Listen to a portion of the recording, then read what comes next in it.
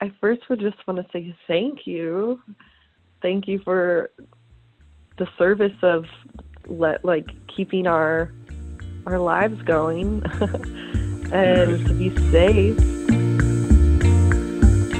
It's where you're going, where you're gonna be. The traffic's flowing, running up to speed. What you were hearing there are the words and a little of the music of one Haley Fohr, F-O-H-R, that's spelled. Resident of the great Midwestern city of low bridges, big shoulders, and much less vehicle traffic these days than it once was more customary along its highways to see. That'd be Chicago, of course. Fohr is a singer-songwriter behind a collaborative project called Jackie Lynn. The second record from Jackie Lynn is out now from the Chicago-based Drag City label. It's called Jacqueline. And I brought Fohr to the podcast today because though her work is certainly a departure from what musical fare has aired on Overdrive Radio in the past, for sure, the record is in its conception imagining a journey taken by a singular highway pilot behind the wheel of a Class 8 rig whose exterior is a mirror to the world around it. I'm Todd Dills, and in this edition of Overdrive Radio, we'll roll along with the trucker behind the wheel of that rig, the Jackie Lynn character herself, as Fohr explains it, taking the very world around her as her cargo in a singular way.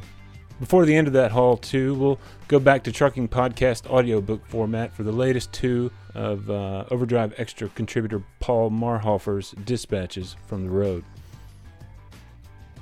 Here's a little more from the track you heard at the top, Dream Street, something of an ode to Ogden Avenue, one of the Chicago streets where U.S. Route 66 began, cuts across the southwest side. It's all splitting right at the seams. 800 veins attached to nothing. Your hands are crossed, pretending to be the password.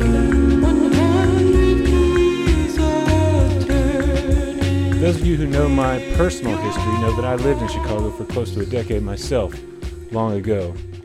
For my last few years there, I worked the door at a bar called the Skylark at Halsted and Cermak, several blocks east of the area where Fohr lives today. I wondered, first, what life was like at this moment for her. It's very quiet. I guess as an artist, there's sort of two realms to my life. One is my touring performance realm, and the other is sort of at home in isolation writing music. So in some ways it doesn't feel too disruptive. It's just I expect it to be in the other realm where we'd be playing shows every night and socializing with folks and sort of celebrating this record that we have been writing the last couple years. But, Right. It's all for the greater good, and we're just taking it day by day. I live with my partner. He's also in Jackie Lynn, and we have a cat.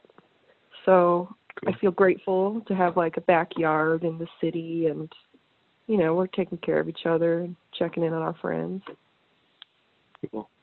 Where did, what is his name? His name is Cooper Crane, and he is in Okay. a couple other musical outfits on Drag City, including Bitchin' Bajas and Caves. Yeah, he's helped me with a lot of my art in the last decade. Good. It's a pretty perfect scenario. She's been making music in Chicago and on the road for much of the last decade of her life. The new record follows the previous Jackie Lynn project that you might call something of a false start in its conception, at least from her perspective. This record is the second chapter of a stream of the life of a character I created in 2016 called Jackie Lynn. And initially she sort of had this cowboy by way of public transit, sort of like working outside of the law vibe. And Okay. and while we were touring that record, I actually met some cowboys, like real cowboys in Marfa, Texas, who sort of live in the desert and eat off snake meat and don't have much to their name. And there was something about that occurrence that sort of made me realize I was appropriating like a real culture, and I didn't really know much about it, and it just felt like the knowledge sat within me that I couldn't really return back to that that kind of, I don't know, character scope. So took some time away from it, and we continued on the next 4 years. Cooper, the Jimbajas, and I started making our own music separately, and then I had to tour for 2.5 years on my last record as Circuit des Yeux, and I travel solo a lot. I think I went on my first solo trek to Europe when I was 20, and I traveled by train by myself. This was pre-iPhone for me, so it was pretty, just running into strangers, buying tickets along the way, and it's been 10 years ever since of just sort of traveling. And through that process, I think I've had this really intense internal conversation with myself, and it was maybe manifesting in challenging ways, like becoming an obstacle in my life where people that were close to me didn't really know me, it felt like. And so through talking with a couple other musicians who felt the same way, I decided to create this archetype. And the premise is that she wakes up from her first chapter of Jackie Lynn alone in a desert, and there is an idling truck next to her. It's a new world in which the atmosphere is too heavy with debris and it can't handle any more lies. So any lie that's spoken crystallizes into a salt form and falls to the earth.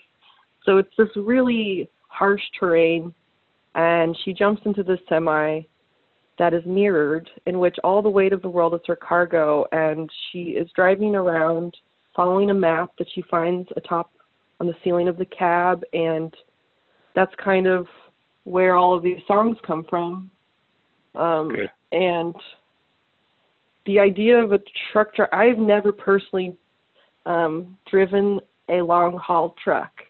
It is something I would love to do, but I do have a couple anecdotes and stories that I think have sort of burrowed that archetype away in my life as this really benevolent, mysterious stranger.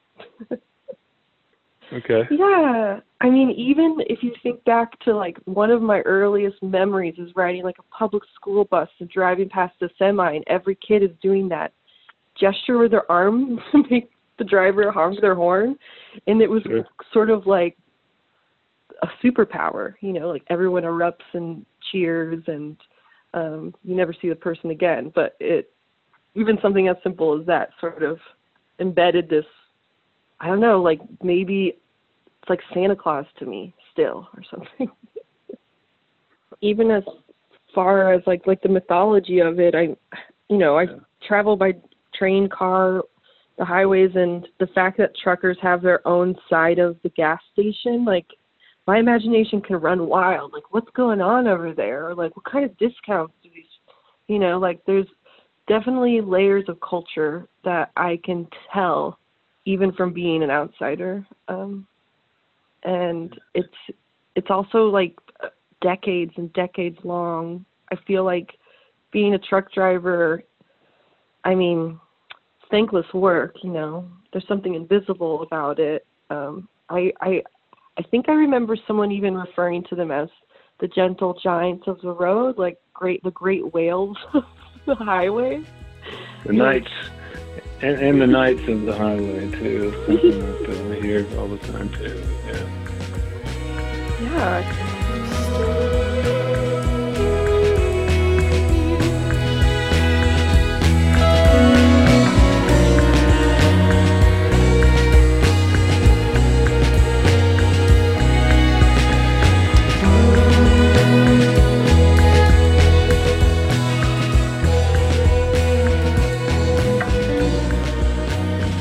Do you have the sense of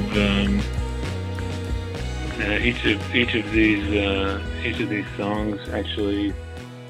I don't get the sense that you're quite literally going to particular places in these necessarily. Although there are two named spots in the titles of songs, Odessa and Lenexa, I believe, right? I did actually map out a journey that could physically take place. Okay. The songs aren't arranged in a way chronological to that, but they are actually all based on a real place. But I think that the timbre of each song speaks to if it's maybe an introverted situation or an extroverted situation, which Right. I think we all are kind of. I mean, that's another thing about when you travel alone. It's a duality. It's like pretty contrasting, when you fall into this introverted versus extroverted situation socially,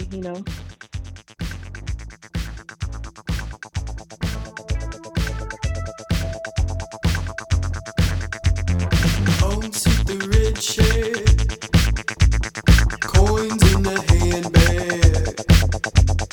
Kate is a freak flag. Baby, you're the best bag. You're feeling pressure on that good fortune elevator. A single player, making change, making cheddar. Las Vegas, perhaps. The first song. It's called Casino Queen, is that right? I Yeah, remember that Casino Queen's actually a casino in East St. Louis. Okay. Yeah, so it's not too far from Chicago. Right. Diamond Glue is definitely set in like Arizona, New Mexico territory, like that Okay. scene. Like you said, Lenexa, Kansas is a real place. It's actually one of the main headquarters distribution centers for Amazon, I found out. Okay. I I love the lyrics in there. That song actually kind of feels like almost like a if there's anything that is kind of like actually a kind of nod toward trucking itself, metaphors made out of trucks back into docks. I think they're quite beautiful. I was trying to write like a lullaby, for maybe like the weary late load in and the person behind that transaction. My personal Santa Claus.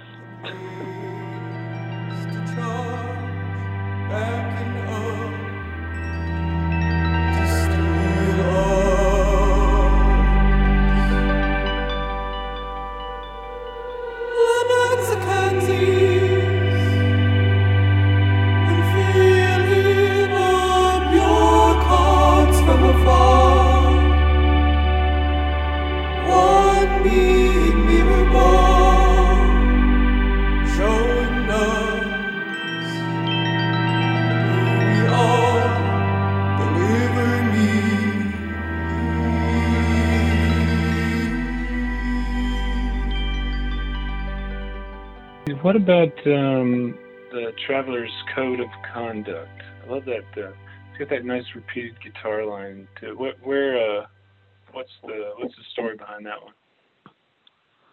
one? That song is sort of like a sound poem of advice to folks who are either looking to change their lifestyle to being more transient and or trying to take, a long-term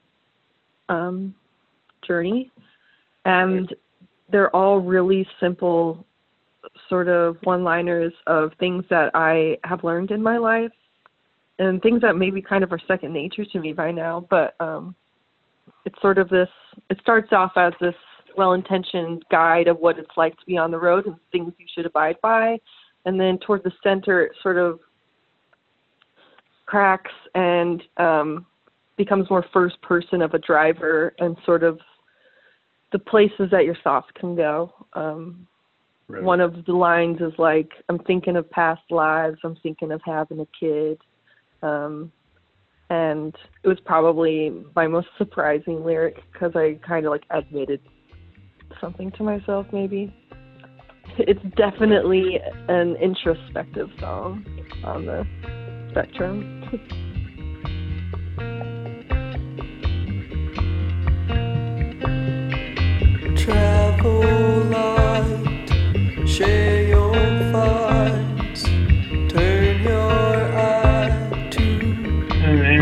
also sort of got that traveling feel to it, you know. To me, in a certain way, there's a lot that is just it's like a sense of something repeating over and over again, you know. But it's going a lot of places at the same time. There's something meditative about taking long drives, and repetitive music has always helped me through them. And there's a section in the middle of that song that it gets kind of dark and talks about a deep sky, and that is from a really specific drive I was taking. And I don't know, I was somewhere in like the Netherlands. It was like 3 a.m. after a show, and I was driving down this tiny dark road, and the shrubbery just kept growing closer and closer to the windshield, and I couldn't see anything. And I was just sort of, we've all been on those drives where whether it's like a storm or snow, but you could only see like a few inches in front of your car, and you're just sort of like relying on your instincts and also like a little bit of luck.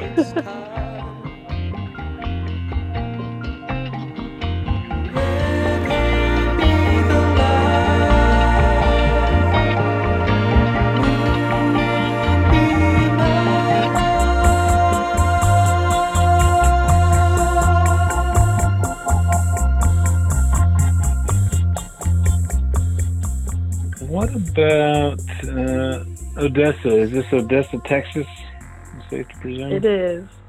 Why Odessa?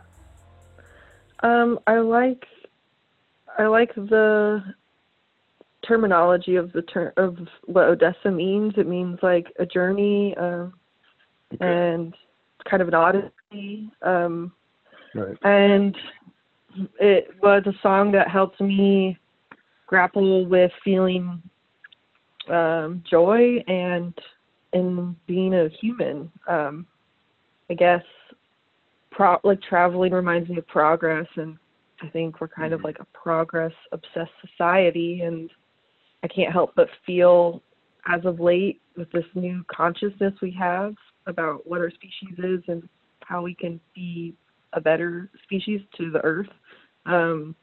I'm just like filled with guilt with like every action I take, whether it's like going to the grocery store and everything's wrapped in plastic, to like trying to get somewhere and fossil fuels are emitting into the atmosphere. It's like an existential qualm, and Odessa is kind of about the price of the Odyssey, and like just dancing, sort of like this anthem to the end of like, we can't change everything, and we deserve to feel good, and you know, that put on Odessa and dance to it, you know. ODSSA, I can see Human League running away.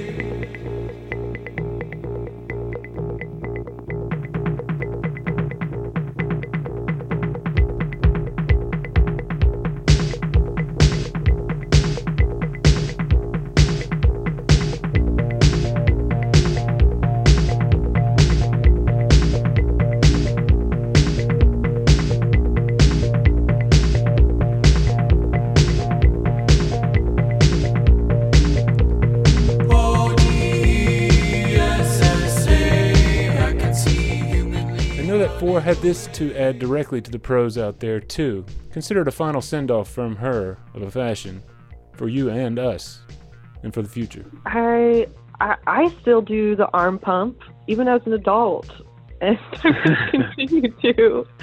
And that's one oral piece of history that I think we should both keep our ends going, you know.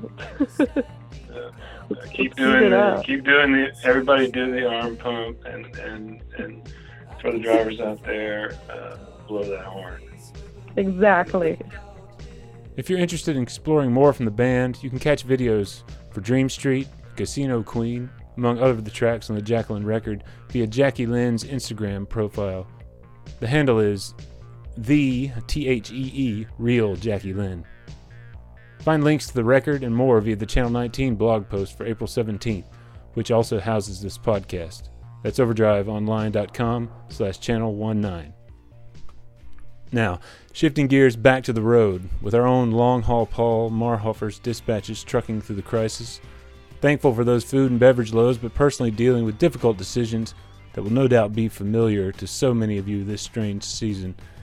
Here's Paul. Midwestern God strikes back. Mild winter gives way to tough decisions this COVID-19 season. By Long Haul Paul. Read by the author.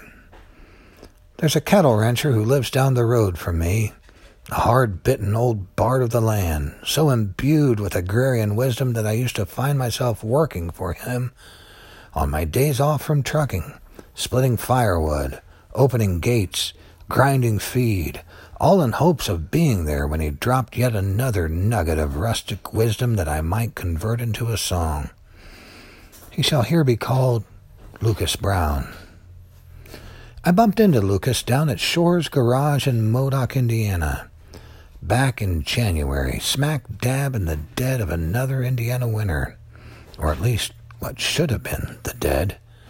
This last winter here was the warmest in a generation. I asked Lucas whether the mild weather was helping or hurting his ranch. His sun-worn face was lined with worry. "Pneumonia weather," he said. "Hard keeping old brood cows alive when it's 38 and raining." Being from the rural Midwest, one's worldview is affected by the weather more than you realize.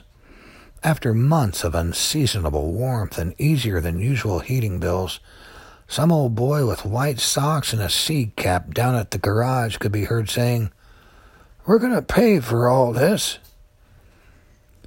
There's that part of me that just wants to say, why can't you just be grateful, Grandpa, and simply enjoy today? Why do you have to down-mouth everything? I don't say it, because I know the old man is right. Sooner or later, the Midwestern God will cut you down, and the weather in Indiana proves that axiom time and time again. Ergo, giddiness about any run of good fortune is prescribed here. You learn to talk poor, even when things are dandy, and not to go flashing your good luck around. I was reminded of this while taking a tanker load of milk to Kentucky on Christmas Day. It was a sunny, gorgeous 64 in Cincinnati. The road was bone dry, and I was doing my best not to enjoy it. A traffic snarl around the 8-mile marker found me getting on the brakes fast, and the surge of that 49,000-pound load of liquid bucked hard.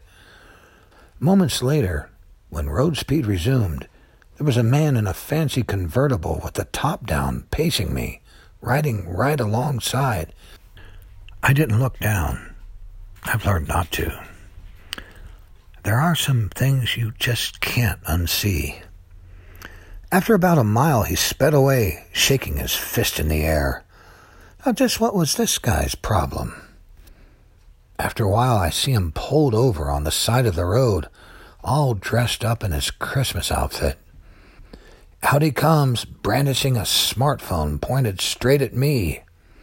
This time I do look, and is that milk all down the side of his car?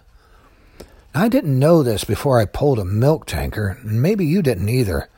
The tanks are vented up in the top dome. The first time I saw milk down the side of my trailer, it was my second day on the job. I was petrified. I thought maybe the guy at the farm closed the lid in a cockeyed manner, and it was all my fault for not catching it when I climbed up there and checked the seal. Turns out it was completely normal for a little bit of milk to spill out. A hard brake and a traffic snarl can also cause a little more milk to get out, and that milk can get on people's cars. So sure, go ahead and put your top down on Christmas Day and ride through the center of Cincinnati, Dapper Dan. Yes, I know it's 64 degrees, but as for that milk that's leaking out of the vent and onto your fine upholstery and your crisp Christmas clothes, know this: I had nothing to do with it. That was an act of the Midwestern God, brother, rebuking you for your giddiness, reminding you that we're all going to pay for this. It's about an hour and a half to my Indiana farmhouse from the Ohio terminal I run out of. Going home for a truck driver these days can be fraught with a complex psychology, for sure. There are plenty in my loose circle around the nation who, for now, just won't do it until the smoke clears for fear of what they might not know they're bringing home. Packs of socially distanced support have been made by many. Careful transfer of clean and dirty linens out onto a carport between driver and spouse. A good night's sleep or two in the old Pete out in the driveway. Load up the cooler and then back to the road. My wife Denise and I haven't hammered out any solid plan for ourselves when Denise comes down with a fever, asking me to pick up a thermometer on the way home from the terminal. I've been on the road just 4.5 days. A little checking around by both of us, and it becomes clear the answer will be the same everywhere. No, sir, we are completely sold out of thermometers, and we have no idea when more are coming. Who goes through a global pandemic this woefully unprepared? And that would be me, dear reader. It turns out I should have been hoarding hand sanitizer and medical supplies back on Black Friday. The payment for that 64-degree Christmas has officially commenced. I make it home empty-handed and at wit's end. She tells me her fever is broken for now. I wash my hands and feel her head. Still feels pretty hot to me. There's a lot of bugs going around right now. Folks here think it never got cold enough to kill off the germs. Still, every sniffle carries the threat of COVID-19 these days. We called a doctor in the morning. With the fever break, her symptoms don't warrant an appointment as of yet. The nurse tells us to call right away if symptoms return. Denise tells me she'll be all right, and by the next day I'm back out on the road. In the days that followed, we decided to forge a different path. We chose, after 3 weeks of isolating ourselves from one another as best we could, to simply be together all the time, come what may. This wasn't a decision we took lightly. The anguish of uncertainty for both of us, now in our 60s, of what might come upon the other if we were 1,000 miles apart, became a more immediate contagion than the plague itself. I know to some this will come across as Beach Bro 2.0, but it's our decision, arrived at over the course of several agonizing conversations, and we are at peace with it. Godspeed to all. That piece you can also read via the Overdrive Extra blog, where Marhofer continued this past Monday, April 13th, with the following. It starts out with a little bathroom stall-style limerick, as it were. And keep in mind through the piece that the week he's talking about is last week, ending around April 10th. The limerick goes a little like, Nowhere's to shower, nowhere's to set. The more essential I'm getting, the stinkier I get. LHP. Sometimes my mind reverts to the thousands of bathroom walls I've read out here. Who can forget the ubiquitous and unfortunately named North Carolina camel jockey, whose moniker graced the walls of nearly every truck stop stall I christened throughout the South from the late 80s clear through the early aughts, or the scribbled admonition at nearly every blessed Union 76 upon whose pearl-white porcelain I happened to be planted. Flush twice, it's a long way to the kitchen. Normally, if you saw that one, somewhere to the right you'd see, Don't look here, the joke is in your hands. Ha ha. These days, I've resorted to composing bathroom wall limericks simply as a means of not crying. Upon learning there were no available showers at the Walton, Kentucky Flying J this past Thursday due to the coronavirus, I wrote the aforementioned. Okay, I know it's not Carl Sandburg, but you get what you pay for, driver. I'll say that cleaning showers at a truck stop is not a job I'd personally want right now. Truthfully, I can't say whether staffing issues were the cause or not in this case. But let's face it, if a Kentuckian takes a notion to leave, brother, they're gone. I've never met a job-scared Kentuckian in my life. They'll up and quit a gig like they had $30,000 worth of mad money in the bank. Not too far away, up in Sunbury, Ohio, the stoic Buckeyes were keeping the hygienic torch burning, with the shower facilities at the Flying J there wide open. Speaking of reversion, Denise now follows me into every shower I take, making certain I follow the strictest sanitary practices recommended by the CDC. She ain't about to lose her moneymaker. Just kidding. Kind of. While I was wrapping things up, we overheard a shower attendant and a trucker talking in the hallway amongst themselves. The attendant was describing the vile, horrible mess that another trucker had just left him to clean up, and the driver was commiserating. It had been an equally horrible week in our nation. On April 7th alone, a North Carolina-based trucker went on a stabbing spree at a Pilot truck stop near Knoxville, snuffing out the lives of 3 beloved female truck stop workers there while leaving a female bystander in critical condition. John Prine, perhaps the most revered songwriter in our nation's history, left this world due to the coronavirus. An untold number of truckers were witnessing a precipitous drop in posted loads. One of my colleagues here at Overdrive told me it looked like about as big of a single-week drop on the spot market as he'd ever seen. I rarely speak of the macrocosmos, so to speak, here. Frankly, it's a place I try to keep out of. But we're living in an epoch of unprecedented uncertainty. And to suggest that it doesn't make it hard to keep one's head in the game these days by not talking about it would be a lie of omission. But I don't know. Sometimes I wonder about that sentence. Maybe I should not talk about it. Stuff it down. I don't know. Anyways, maybe former Secretary of State Henry Kissinger put it best in his Wall Street Journal op-ed piece dated 4/3 of 2020, pointing to the chaotic closing off acts of nations in this crisis as akin to the old walled city model of the state. As he said, the pandemic has prompted an anachronism. Anachronism indeed. My wife just became my mom. What is this, the Catalina Swim Club circa 1965? We don't go into truck stop showers together, dear. And am I a 9-year-old kid? But there she is, fully clothed, eyeing me like a hall monitor. Still, maybe she's right. Maybe there's something to this whole herd immunity thing.